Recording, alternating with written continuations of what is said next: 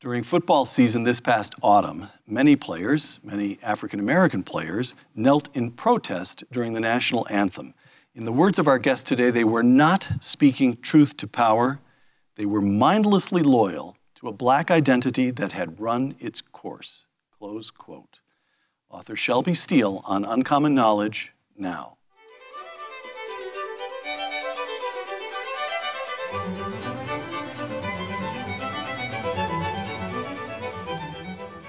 Welcome to Uncommon Knowledge. I'm Peter Robinson. We're shooting today from the Houck Auditorium of the Traytel Building, a new building of the Hoover Institution here at Stanford. A native of Chicago, Shelby Steele taught English literature for a number of years at San Jose State University. Then in 1990, his book, The Content of Our Character, A New Vision of Race in America, established him as an author of national importance. Now a fellow at the Hoover Institution, Dr. Steele is the author of a number of books, including White Guilt, How Blacks and Whites Together Destroyed the Promise of the Civil Rights Era, and Shame, How America's Past Sins Have Polarized Our Country. Dr. Steele is also a frequent contributor to the Wall Street Journal, where he recently published a column headlined, Black Protest Has Lost Its Power. Shelby Steele, welcome. Thank you. Good to be here. The protests. Again, you wrote of the players who took a knee during the national anthem in this last football season. They were mindlessly loyal to a black identity that had run its course. Yeah. Wow, that's quite a claim. Go ahead and just explain what you mean by that. There is blacks obviously have undergone in the course of America, the 300-400 years that America's been around, and victimized blacks and in slavery and segregation and all those things we're all very much aware of.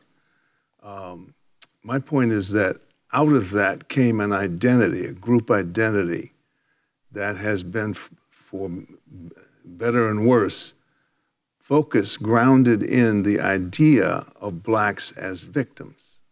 And black victimization has become the sort of centerpiece of that identity. And that identity, I think, in the case of the NFL protesters, is sort of dislodged from reality and functions just pretty much on its own. So once they felt called upon to make some symbolic protest against American racism, they sort of mindlessly went along with that without ever stopping to investigate whether there really was oppression, to what degree of oppression is involved in American life today for blacks. My argument is that not very much. And yet the incongruence of not refusing to kneel for the national anthem when this country, despite its sins, also was a country that for the last 60 years has truly transformed itself morally. And Americans today are a different people in regard to all these issues. And I thought the protest was an obsolescent gesture that that no one found much meaning in. You said in a recent interview on a Ricochet podcast, quote, "This is not segregated America. I grew up in segregated America, so I know the difference." Close quote. Let's talk a little bit about Shelby Steele as a young man. I have a few experiences here that you've written about, notably in Shame, your last book, and that I've heard you talk about because we've been friends for years. Your elementary school in a Chicago suburb. Your parents joined other parents in suing to change that. What was that school like? That school was an elementary school in a school district where there were only two schools. One was all white and one was all black. And we would see the white kids drive to school in the school bus in the wintertime, and we sort of... You had to walk to school? We had to walk. We got their textbooks when they were worn out. So we got their teachers. When the teachers began to have problems, a nervous breakdown or something, they'd be transferred to our school. So you experienced it. Yes, it was abusive. It was, there's no doubt about it. It was a horror. And even among segregated schools, this one was particularly bad. My parents they actually led the protest. My mother and father organized the parents and boycotted that school. And so there were no students going to it. And eventually they prevailed. The teachers were fired. The principal was fired. And a new school was started up. So beginning when you were a little boy, you saw real segregation. Yes. And real abuse. Everywhere. And protest when there was something to protest. Well, that's the point, I think. In the 60s, when we think about the protest that sort of became really severe in the 50s and mounted all the way to the 60s, and I think of 1964 and the Civil Rights Bill as the point at which America capitulated and apologized. We were wrong. Here's a huge piece of legislation affirming our commitment to not do this anymore. Now that bill has a lot of problems that have subsequently come to hurt us, but as an historical gesture, it was one of the great moral acknowledgments of any society ever. It was a really remarkable event, and blacks, in a sense, deserve an enormous amount of credit for protesting in that era, because there was no debate in America about whether or not there was racial discrimination. Everybody knew there was. The question was what we were going to do about it. And blacks' protest pushed that, I think, all the way to the point where America finally did capitulate. Rosa Parks was genuinely a great figure. She was genuinely a great Martin Luther King figure. Jr. is genuinely a historic figure. These people sacrificed enormously. They took every kind of risk imaginable. They achieved something truly great. It was a moment when Black America, as I say in the article, touched greatness. We extended the democracy past the barrier of race. So historically, that was, in a sense, our gift to America. Now, you write in Shame about a trip that you took to Africa at the age of 23. Let me quote Shame. This entire trip was organized around visits to cities like Algiers, cities associated with independence movements and revolutions that had swept the Third World in the 1950s and 60s. I wanted to see if there was some counterpoint to the American way of life that was better. Yeah. And what did you see? Well, I didn't find that. But I think, I was coming of age. I was a college student. I was just out of college. I was working in war and poverty programs.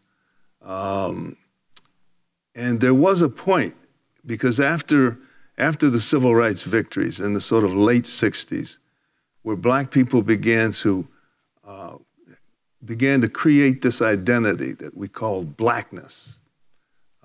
And it was angry, and it was resentful, and it was separatist. There was the illusion in it somehow that we would get farther as a separate, unified people than we would by joining America and becoming regular citizens. I confess, I was caught up in that. I wanted to see, and it was, what was so seductive about it is that it said, Blackness is the answer to all of your anxieties about life, what you should do, where you should I go to graduate school? Well, if you're just really focused on Blackness, those issues kind of go away. At least that was the illusion. I was seduced by that. And so, yes, my wife and I took a trip to Africa, beginning in Algeria, where we met with the Black Panthers who were in exile there. And then we traveled south of the Sahara and to Ghana, where Nkrumah had been the president, to Senegal, where Leopold Senghor, these great sort of romantic... Anti-colonialist figures. Anti-colonialist, sort of revolutionary figures, dramatic to their countries. And it was a good lesson, learned very quick. Those countries were not doing well. They were disorganized. They were overwhelmed with corruption. There was no sort of common direction. They were lost. And they couldn't go back to being a colony again, and yet they also did not know how to go into the future and build a new nation. So I learned a lot there.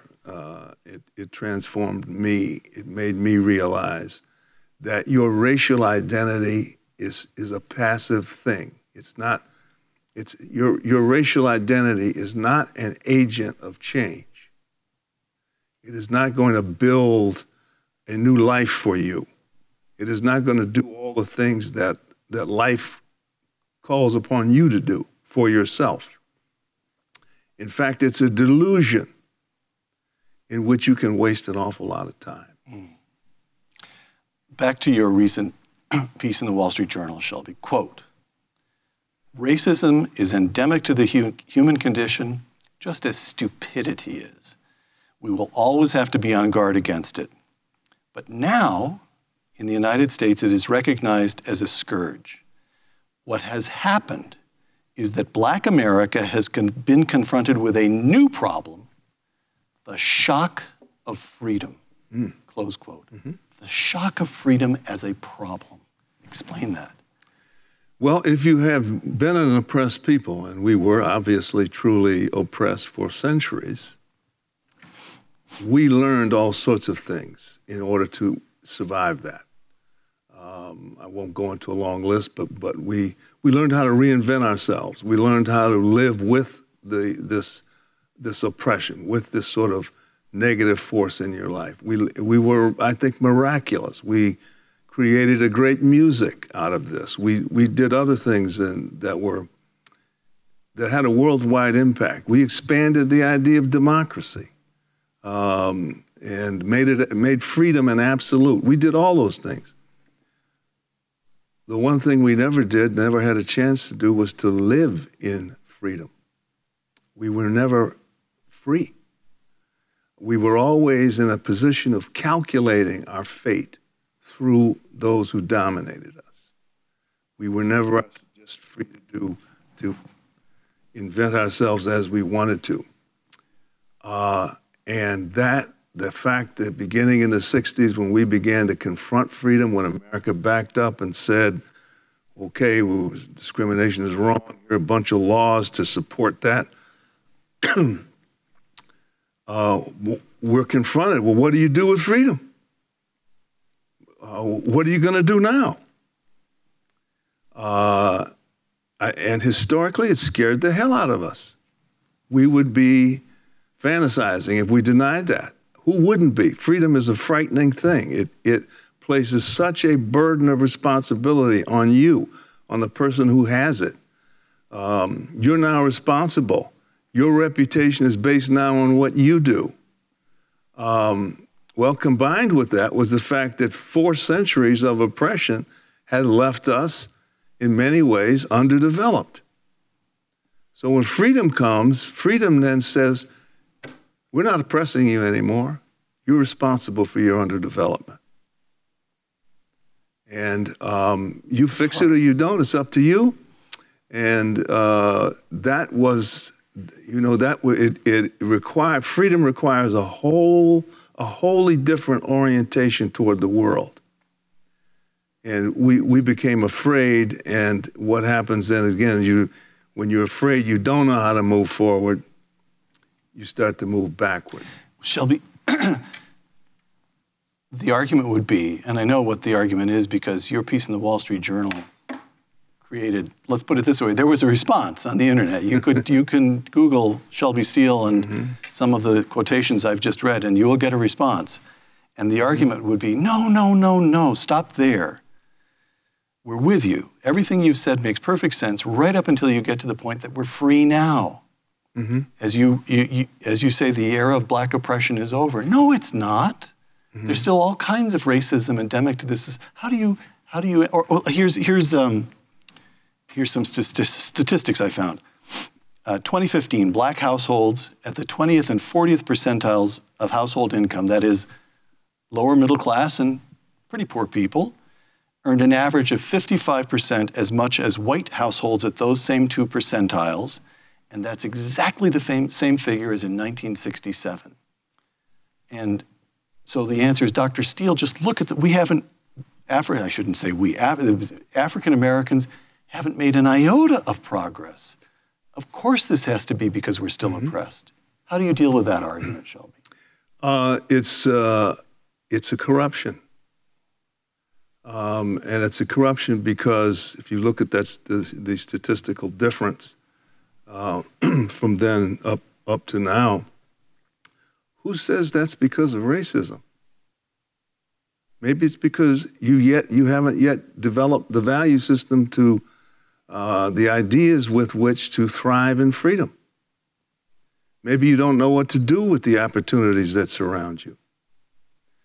It's understandable. You were oppressed. And people have not pointed out to you the challenge of freedom. And what do people do with freedom when they don't know how to handle it? They reinvent their oppression, even as it has faded away. They make it up in their mind all over again. Racism is around every corner. There is systemic racism. There's structural racism. There are microaggressions, and there's white privilege, and all of this. This is designed again is the shock of freedom, and not knowing. I mean, you look at today's black leadership; they have no clue of how to move ahead. All they can think to do is ask for more from the government. Well, we've asked for the government has given us almost everything.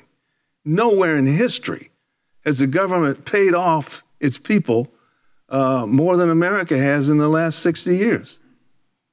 And yet we are, by most socioeconomic measures, farther behind white America than we were in the 50s, when we had none of these social programs and so forth.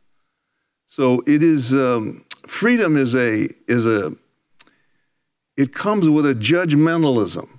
It judges you. If you don't know how to thrive in freedom, it means that you are at fault. You are, and the worst word you can use regarding blacks, you are inferior. It's a chilling idea, but it's at the heart. It is the heart of the shock of freedom. Because freedom now is saying you can't use oppression as an excuse anymore.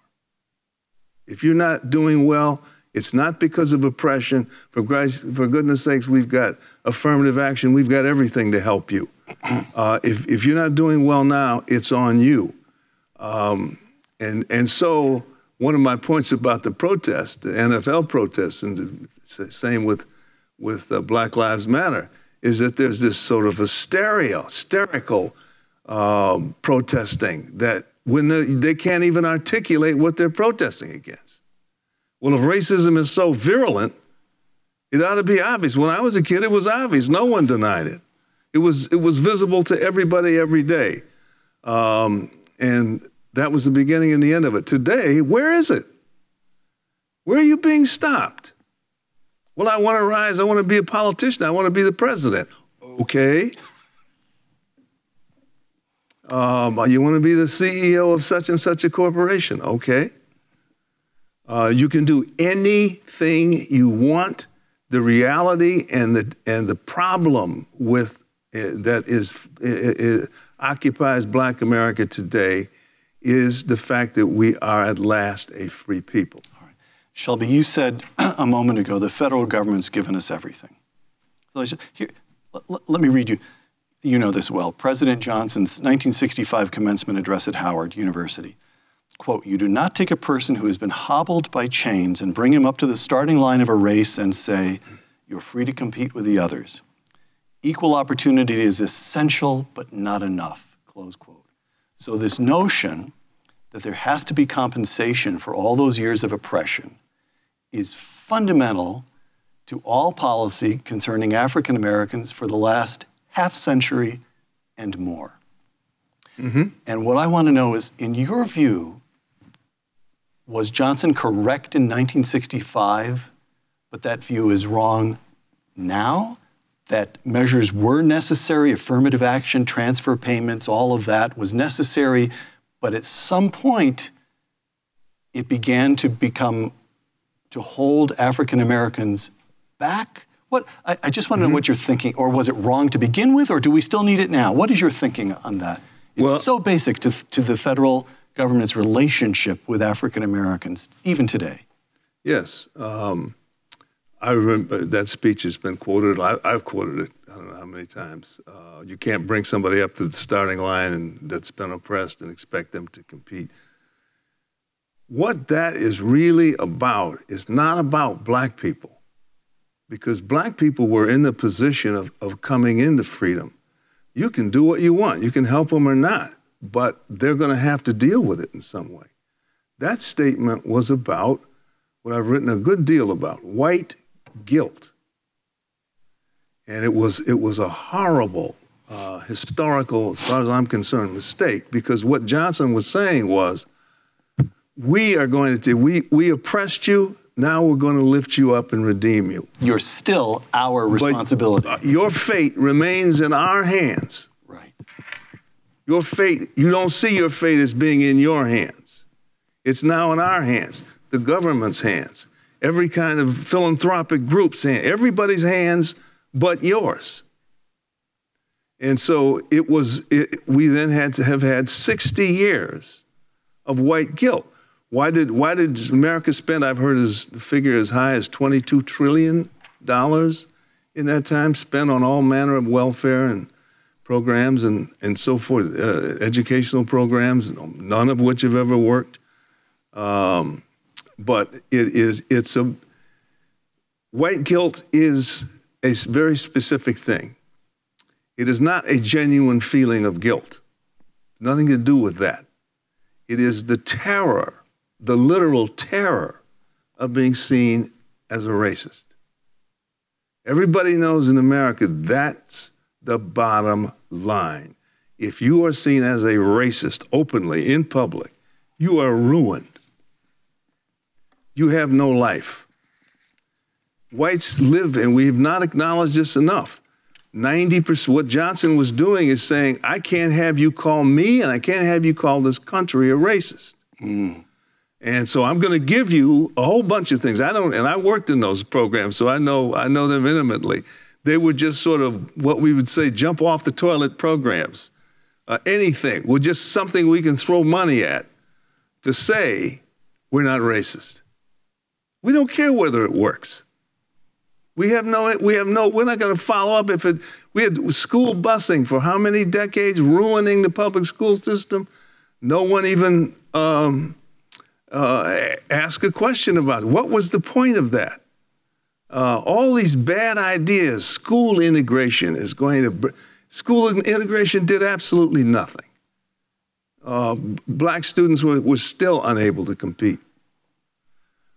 Because the focus was on what the government was going to do and this sort of thing, and not on what black students do. So white guilt has been a real driver of these corruptions, and these football players down on their knees know that. They know that the owners are going to capitulate and throw something their way. NFL Commissioner Roger Goodell, quote, "They're talking about equality issues, making sure that we're doing everything we possibly can, we in the NFL are doing or we in the United States, actually, I'm not sure what he meant. We're doing everything we possibly can to give people an opportunity, whether it's education or economic." What do you make of that statement? What in the world has that got to do with football? That is just a perfect white guilt statement. He's saying, he may as well just say, I'm innocent, I'm innocent, I'm innocent, I'm innocent, I'm innocent. I'm not a racist, I'm not a racist. And he will find a way, I understand he has, give millions of dollars to some cause called social justice. Well, what is that? I can tell you what that is. That's a lot of hustling. That's a lot of black hustlers stepping forward to take that $100 million and put it in their pocket and make things. Those again, you create a whole class of hustlers. You make black leadership today is pretty much nothing left but hustlers who work white guilt. All right. So what is to be done? What is to be done? Let's just work our way through a couple of the obvious problems here. We've got poverty. African Americans are disproportionately poor. 2/5 of African American households receive food stamps. That's a much higher percentage than for any other ethnic group. And we've got inequality. I mentioned a moment ago that the lower income groups among African Americans earned only 55% as much as their counterparts, their white counterparts. Turns out even if you go up the income scale, you've got upper class and middle class blacks earn about 2/3 as much as their white counterparts, which is the same figure as half a century ago. So you've got disproportionate poverty, and even among African Americans who are doing well, they're not doing as well as their white counterparts. Mm-hmm.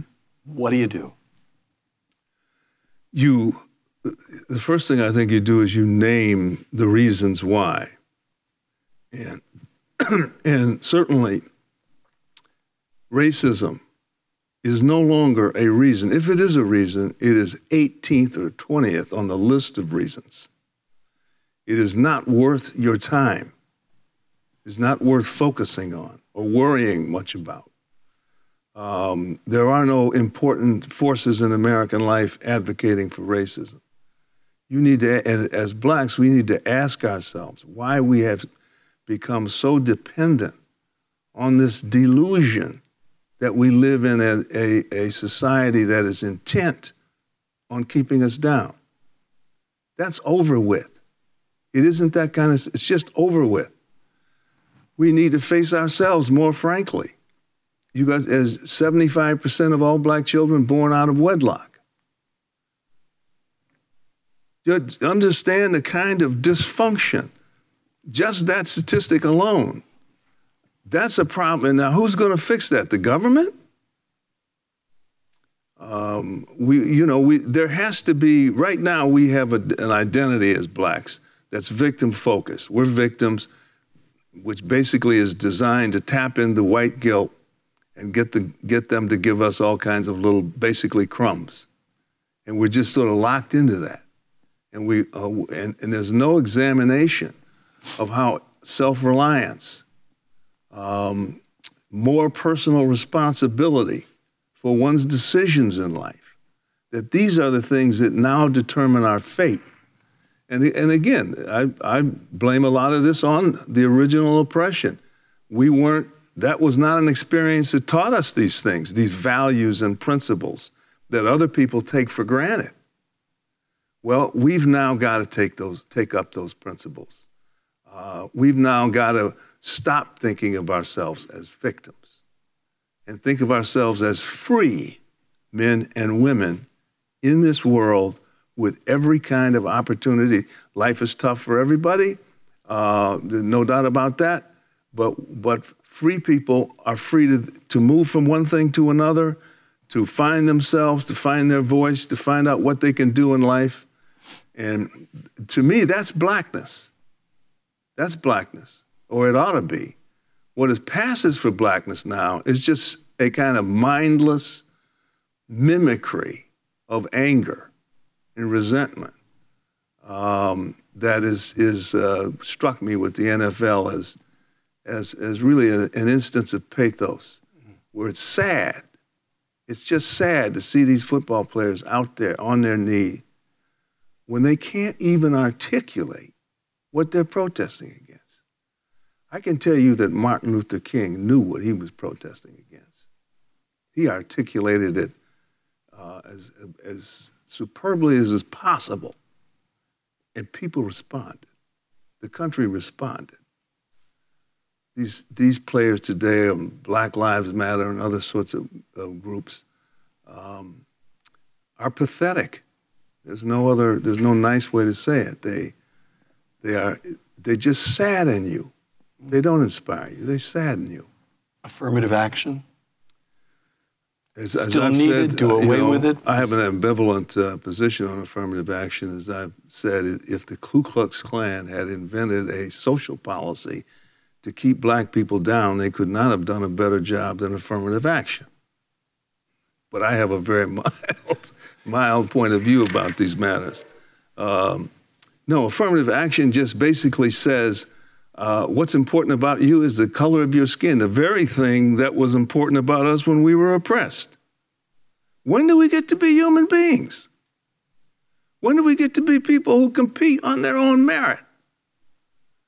So now I get accepted at Harvard, and I'm at Harvard, and I'm on the campus, and everybody there knows I wouldn't be there were it not for affirmative action. And they're going to rub that in my face. And they're going to diminish me.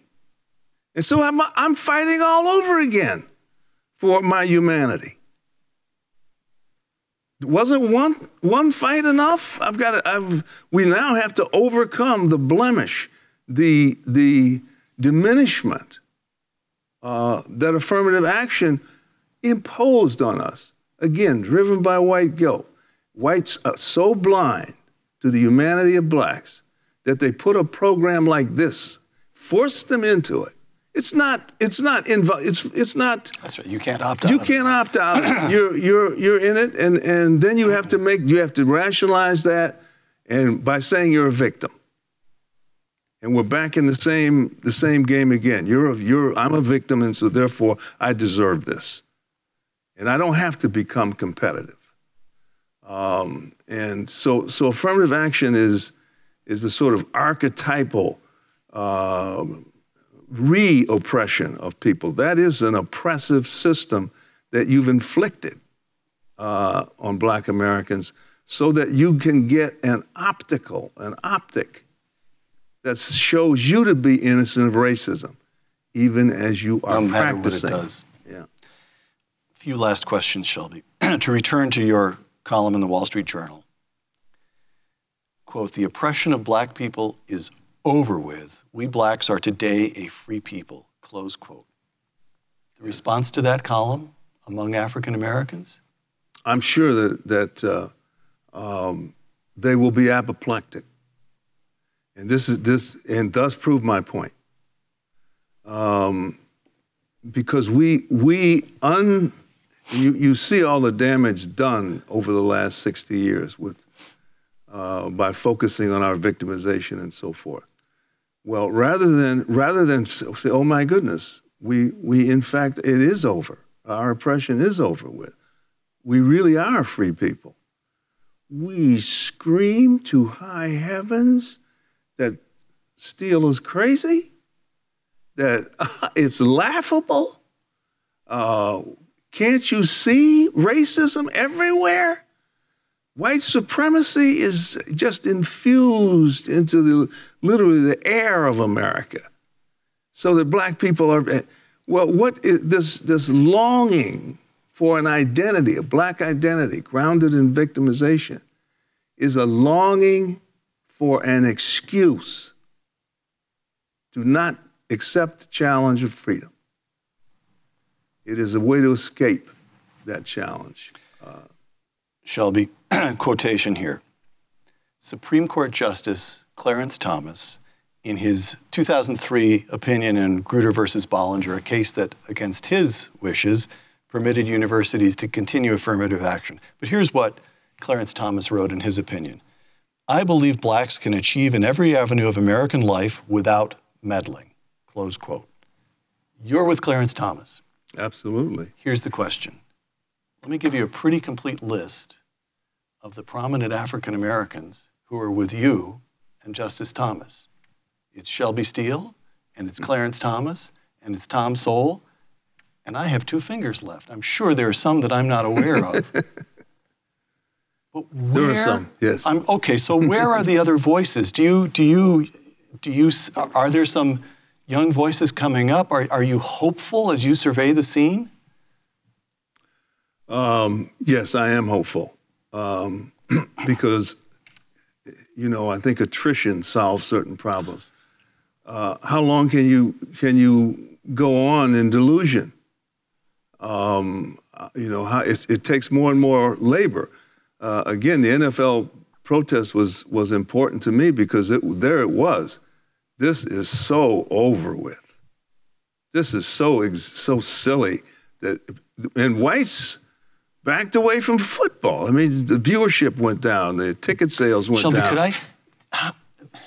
I don't even know how to express this exactly, but I can tell you what a lot of my friends was, wait a minute, we just went through 8 years of an African-American president, and every one of those young African-American men who's taking a knee is a millionaire. But you know what? Whites don't get to say, what the heck are you guys thinking? What they do is they just turn off the channel. There's something operating so that everything that goes around comes around, to use an overworn cliche. I mean, and one of the things I think that I place some hope in is I look for whites. It's what I call race fatigue. That as we keep going down this path, whites are going to become more and more immune to it. And I think the NFL football protest was a good example of that. Whites have now said, we're not going to come out in public, but privately, we don't believe you anymore. We think you're a fraud. We don't think you're that oppressed. We can't say anything because then you'll just call us racist and we'll pay another way.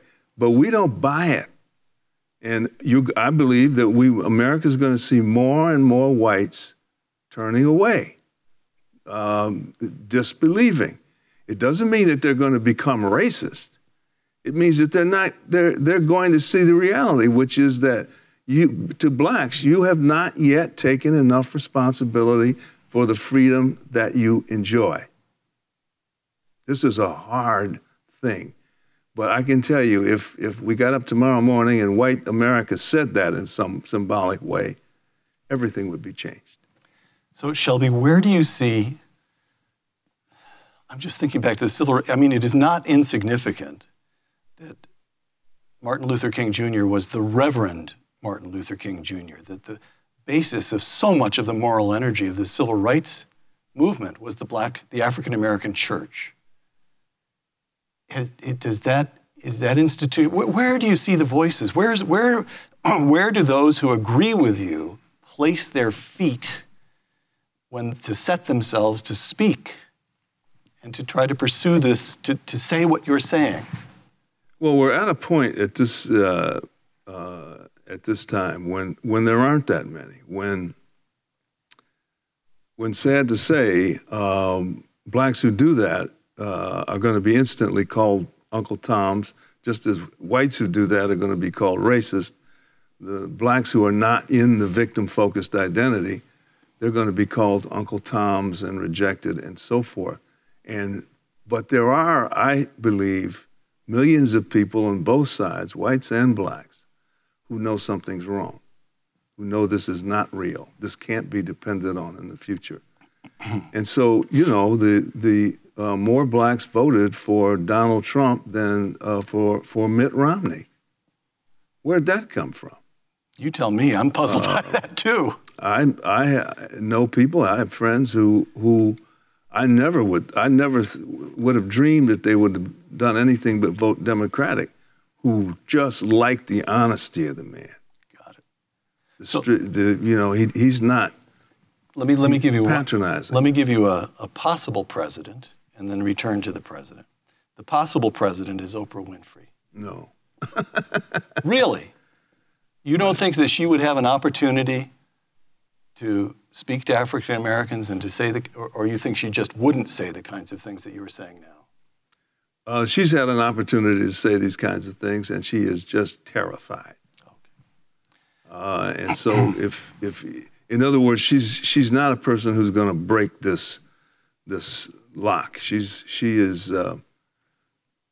nothing against Oprah Winfrey. I admire her as an entrepreneur and a personality and celebrity in every way, and she's a smart lady, and maybe she will run. Who can predict what America will do? Will she break this log jam? Her popularity is based on this log jam being in place. And to say all of a sudden that blacks are not victims anymore, that they have to start making it, they have to pick up more self-reliance and responsibility. Would she be so loved, so admired?